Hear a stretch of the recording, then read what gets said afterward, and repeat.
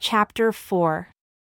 The word of the Lord also came unto me, saying, Son of man, you dwell in the midst of a rebellious house, who have eyes to see, and see not, they have ears to hear, and hear not, for they are a rebellious house.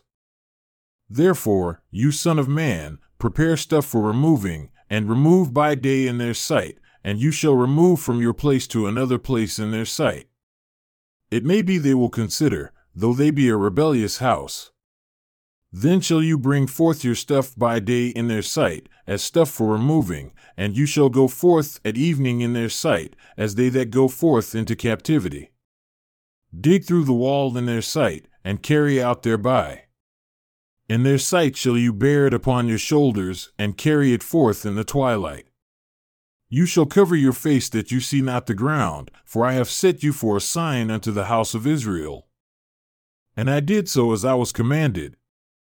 I brought forth my stuff by day, as stuff for captivity, and in the evening I dug through the wall with my hand.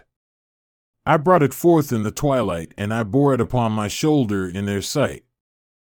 And in the morning came the word of the Lord unto me, saying, Son of man, has not the house of Israel, the rebellious house, said unto you, What are you doing?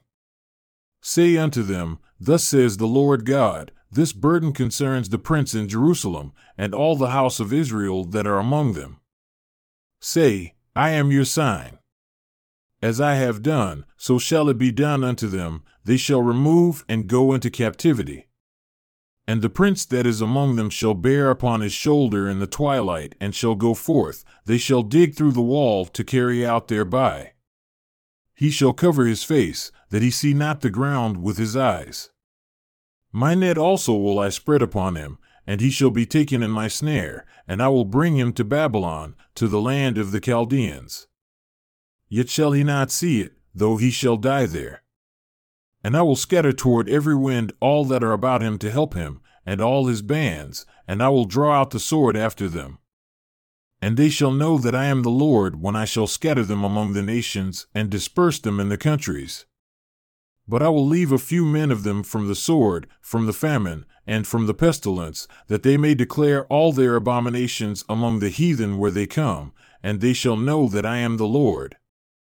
Moreover, the word of the Lord came to me, saying, Son of man, eat your bread with quaking, and drink your water with trembling and with anxiousness, and say unto the people of the land, Thus says the Lord God of the inhabitants of Jerusalem and of the land of Israel, They shall eat their bread with anxiousness, and drink their water with astonishment, that her land may be desolate from all that is therein because of the violence of all them that dwell therein.